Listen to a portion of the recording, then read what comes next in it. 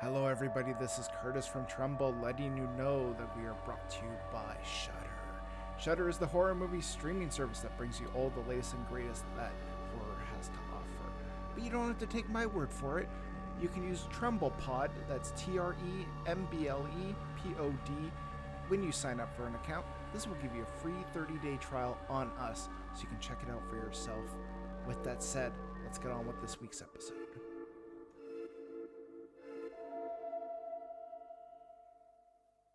Hello, everybody, and welcome back to Tremble, the horror movie podcast. I'm your host, Curtis. With me, as always, Steve. How's it going, Steve? Doing well. It's this is an exciting because there's no secret that we do 2 recordings in a row. No. And this one's really, as far as like a horror podcast with, this is super special, and it's kind of really cool to do this just heading into Halloween week. Yeah. Really, because let's just get it out in the open. George A. Romero doubleheader right here. Also, a Tom Savini double feature too. Yes, absolutely. And one of them, one of these films is just bombastic Tom Savini, over the top, just like everything you know him for. And then the other one is like super freaking subtle stuff, and it plays to both Savini's strengths. And the fascinating thing is I also think that this is the closest in Tom Savini's life to what inspired him, which was being like a Vietnam War photographer, which is so disturbing when you think about it. Yeah. I find that guy interesting in that, like, you know, most visual effects guys, they kind of just stand behind their work. You know, you don't really see them too much. He's the kind of guy, like, not just in terms of like interviews and documentaries, but like also just he's more than happy to jump in front of the camera too. And it's great when he does. Sex machine. Yeah, good old sex machine. I mean, and his comedic timing as Sex Machine, like when he changes to the vampire, when he's just like realizing that he's got teeth and like his change, I think is one of the best parts of From Dusk Till Dawn. Yeah. And I would also say that he's like, when he stepped behind the camera to remake Night of the Living Dead in 1990, he fucking nailed it. I still hold true to Night of the Living Dead in 1990. It's such a great film. It takes that message and punctuates it in a new way. And I mean, it's not Barbara Crampton that's in that one. Tony Todd, the short-haired blonde lady, I forget what her name is, but Bill Moseley, like it's got some serious horror chops to it, and that, I mean, predating Candyman for Tony Todd. So it's one of the best. I think it gets lost in the shuffle sometimes. But yeah, all leading back to Tom Savini, who got his break because George Romero wanted something more visceral to his work, and it was really perfect. Yeah. Yeah, no, Romero's kind of a bit of a blind spot for me. Like, I know of a lot of his work, but I haven't really invested that much time in like checking out all of his stuff. So this doubleheader this week was great. Kind of showed me a little bit more of like his repertoire of films. Like, I've seen Night of the Living Dead, I've seen The Crazies, but yeah, I haven't seen too many other of the zombie movies. But yeah, Martin, which is the first one we're talking about this week, and then second recording, which was Dawn of the Dead, both of them I enjoyed. And I'm like, you know what, why was this a blind spot for so long? Why was I just ignorantly like, hey, why would I watch these movies? But no, they were all fantastic. Makes me want to go see more, that's for sure. Yeah, because you have to do Day of the Dead now. Yeah, I've heard that one's pretty like gory and pretty good, like in general. And it delves into a lot of interesting shit, like Cold War paranoia and just like military complex, and there's just so much to it. and that's why I mean, and it gets made. Horror fans like this get made fun of all the time because people just can't accept it. But George Romero is incredible on social commentary, social satire, and I know it's an old trope to bring up his finger on the pulse of that, but it's undeniable, really. Yeah. But yeah, we're gonna talk about Martin, and Martin is an interesting movie. The official summary of Martin: young Martin is entirely convinced that he is an 84-year-old blood-sucking vampire without fangs or mystical powers. Martin injects women with sedatives, and drinks their blood through wounds inflicted with razor blades. After moving in with Braddock Penn to live with his suspicious uncle, who also believes Martin is a vampire, Martin tries to prey exclusively on criminals and thugs, but stumbles when he falls for a housewife. Yeah. Kind of an odd movie in that, Martin is convinced that he's a vampire. And it's kind of sometimes questionable whether he is or he isn't. Yeah. I think it definitely plays into mental psychosis. And stuff like that. But I mean, at the heart of it, and it's also like a predictive trend that Romero has with his films. And this was 1977 that this film came out. This is an incel tale. Mm-hmm.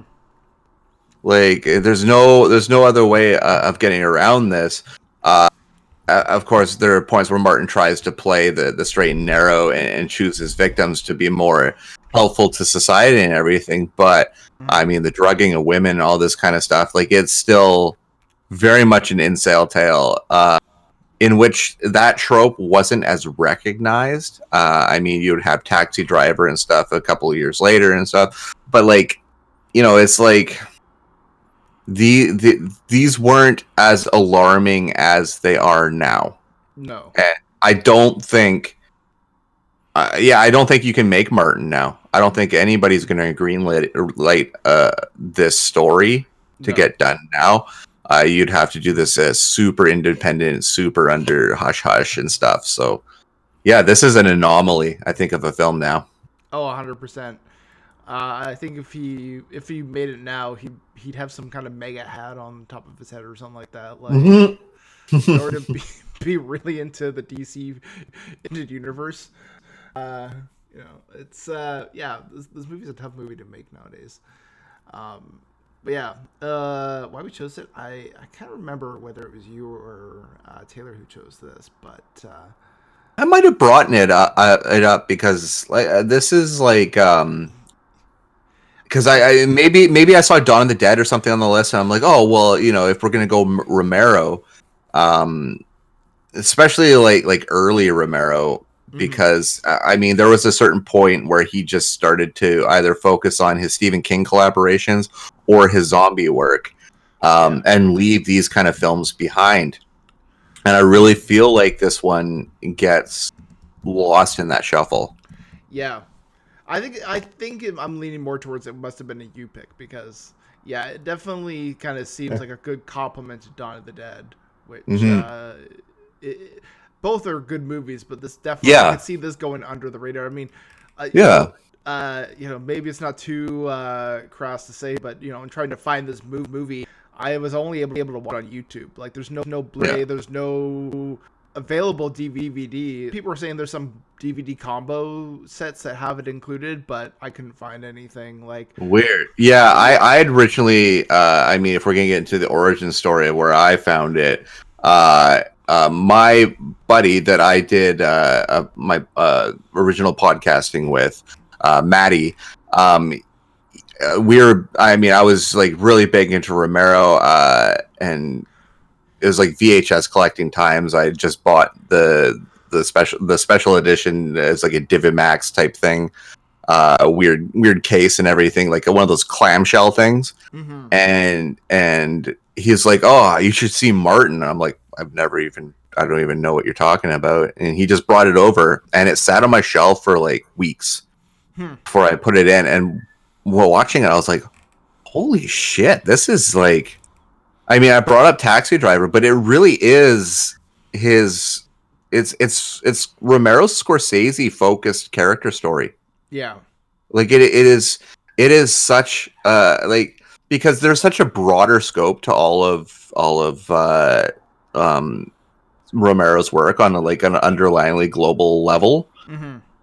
But this one is so focused. It's hyper focused, and I would have to say the John Amplis just like heightens this movie as well, because he's not dynamic in any shape or form, Mm-hmm. but that's, I think, the biggest selling point of Martin as a character.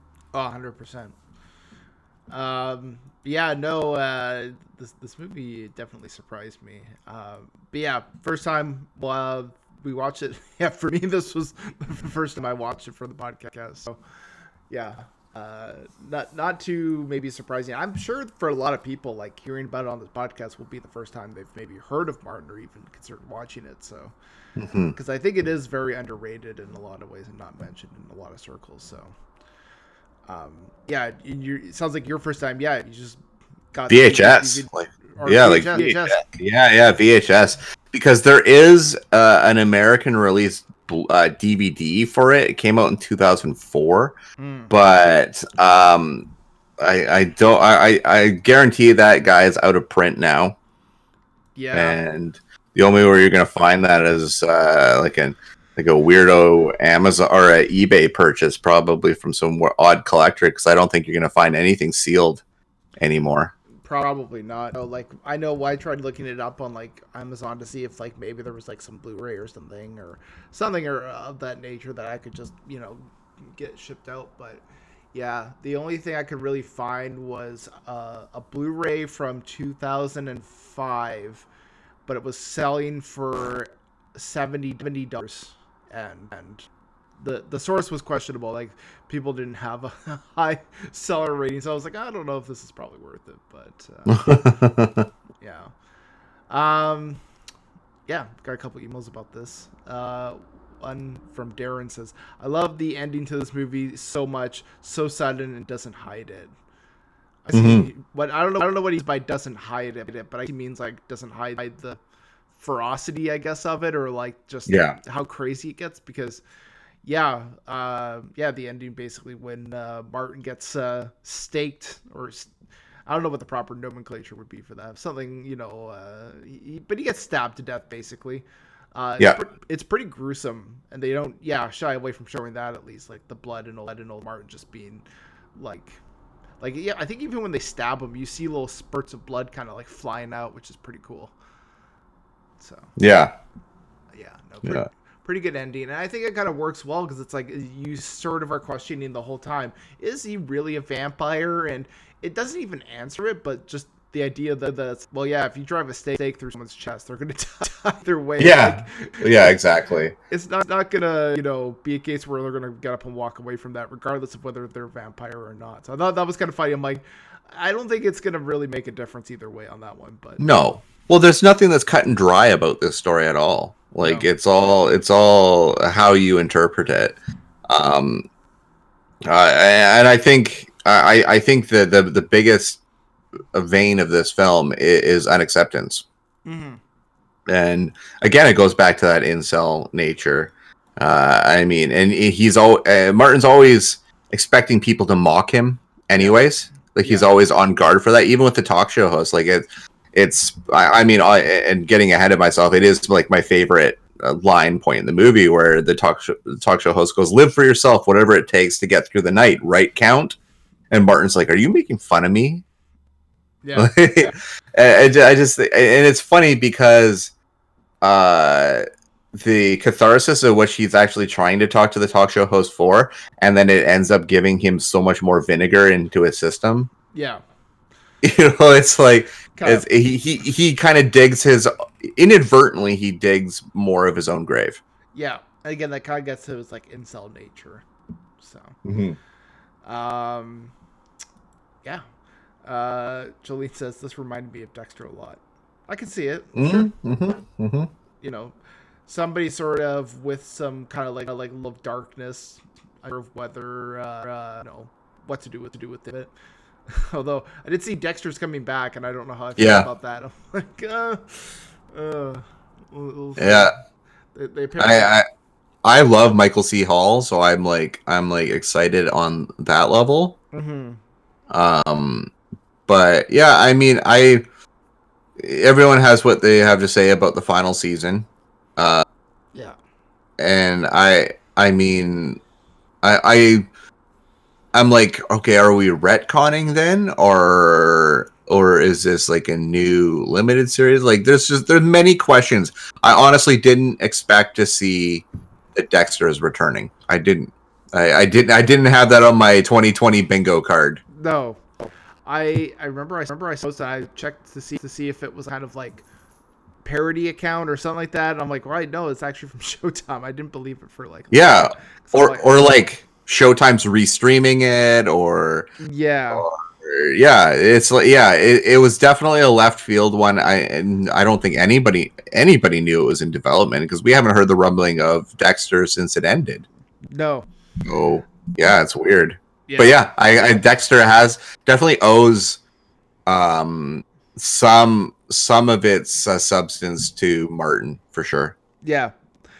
And not like 100%. There's enough kind of uniqueness to it, but yeah, there's certainly some stuff that I was like, okay, yeah, this is definitely borrowing. This is where Dexter kind of borrowed from. So, yeah, let's see. Best line in the movie. Did you have a favorite line at all? Yeah, it would be the "Are you making fun of me?" one. I also really like a lot of Tadakuta's lines in this movie. Especially when he's talking with Father Howard. Mm-hmm. I just think he's just like a fascinating character, like from the get-go, because there's a lot of history. Mm-hmm. Like that's the thing about some of the supporting characters in this. There's a lot of history and backstory that we never get and we're never privy to at all. That is not exactly necessary, but it is really intriguing. Mm-hmm. And it's, I mean, Tadakuta's like knowledge and stuff, and immediate knowing what Martin kind of is, without tipping his hat to the audience, I think is very fascinating. My favorite line is when Christina asks Martin how old he is. He says, "Oh, I'm old." That's more specifically, says 84. Right? And he's like, I believe the actor was like early 20s, like maybe just out of his teens too. Like, he's young in this one, and yeah, and I think the fact that Romero grabbed an actor that is so green as well also helps with the portrayal of Martin in a large degree. Yeah, 100%. But yeah, and I like the actress who played Christine in this. You know, I thought she did a pretty good job, all things considered. I was actually a little like hesitant about like some of the characters at first, but I liked her character. I wish we got to see the European version of this, because Goblin does the score for it. Oh, that would have been awesome. Right? I do love the Argento Romero connection, because even in Dawn of the Dead, they kind of work together on it to some degree, from what I could tell. And Argento's cut's different too, and we'll get into that on the Dawn of the Dead episode. But nice. Yeah, there's a lot of fascinating stuff to that movie, especially the first DVD set I bought of that movie. I'm looking forward to talking about that. I didn't even realize there was an Argento cut. Now I'm like, I gotta find that, because that would be awesome. All right. Best performance in the movie. Yeah, I'm going with Christine. You know, I know probably the easy answer would be Martin, but I like Christine. I thought she did a great job of sort of balancing out Martin's kind of weirdness, more or less. Yeah. I'm gonna go with Lincoln Mazel as Cuda. I've already said how much John Amplas kind of elevates the movie. His inexperience and everything really works with it, and it's an easy sell to say that John Amplas is the reason this movie works, because he is. But yeah, Lincoln Mazel as Cuda is it's a good performance. It really is, and I think, I mean, this whole movie gets shuffled aside and people don't remember it, but yeah, it's a fascinating performance. The top three there, John Amplas, Lincoln Maisel, and Christine Forrest are just really, really, really great performances. Yeah. All right. Best kill in the movie. I honestly like the first time that Martin kind of brings the razor blade out. Like just the very first, the romanticness of it. As far as filmmaking goes, I just think it's such a pristine scene that is like sensual horror. I don't know how else to put it, but it always sticks with me. It's just kind of his first use of that razor blade. I'm gonna say Martin's death at the end. Again, wakes up and he just the stake driven through him. I always like that. Kind of Maniac, like it's kind of like, remember the dream sequence in Maniac? Yeah, it's very. It's almost like Lustig had a little bit of that in his mind. Yeah, a little bit, eh? Yeah. All right. Dumbest decision in this movie. I mean, a lot of it can just be attributed to Martin's naivete.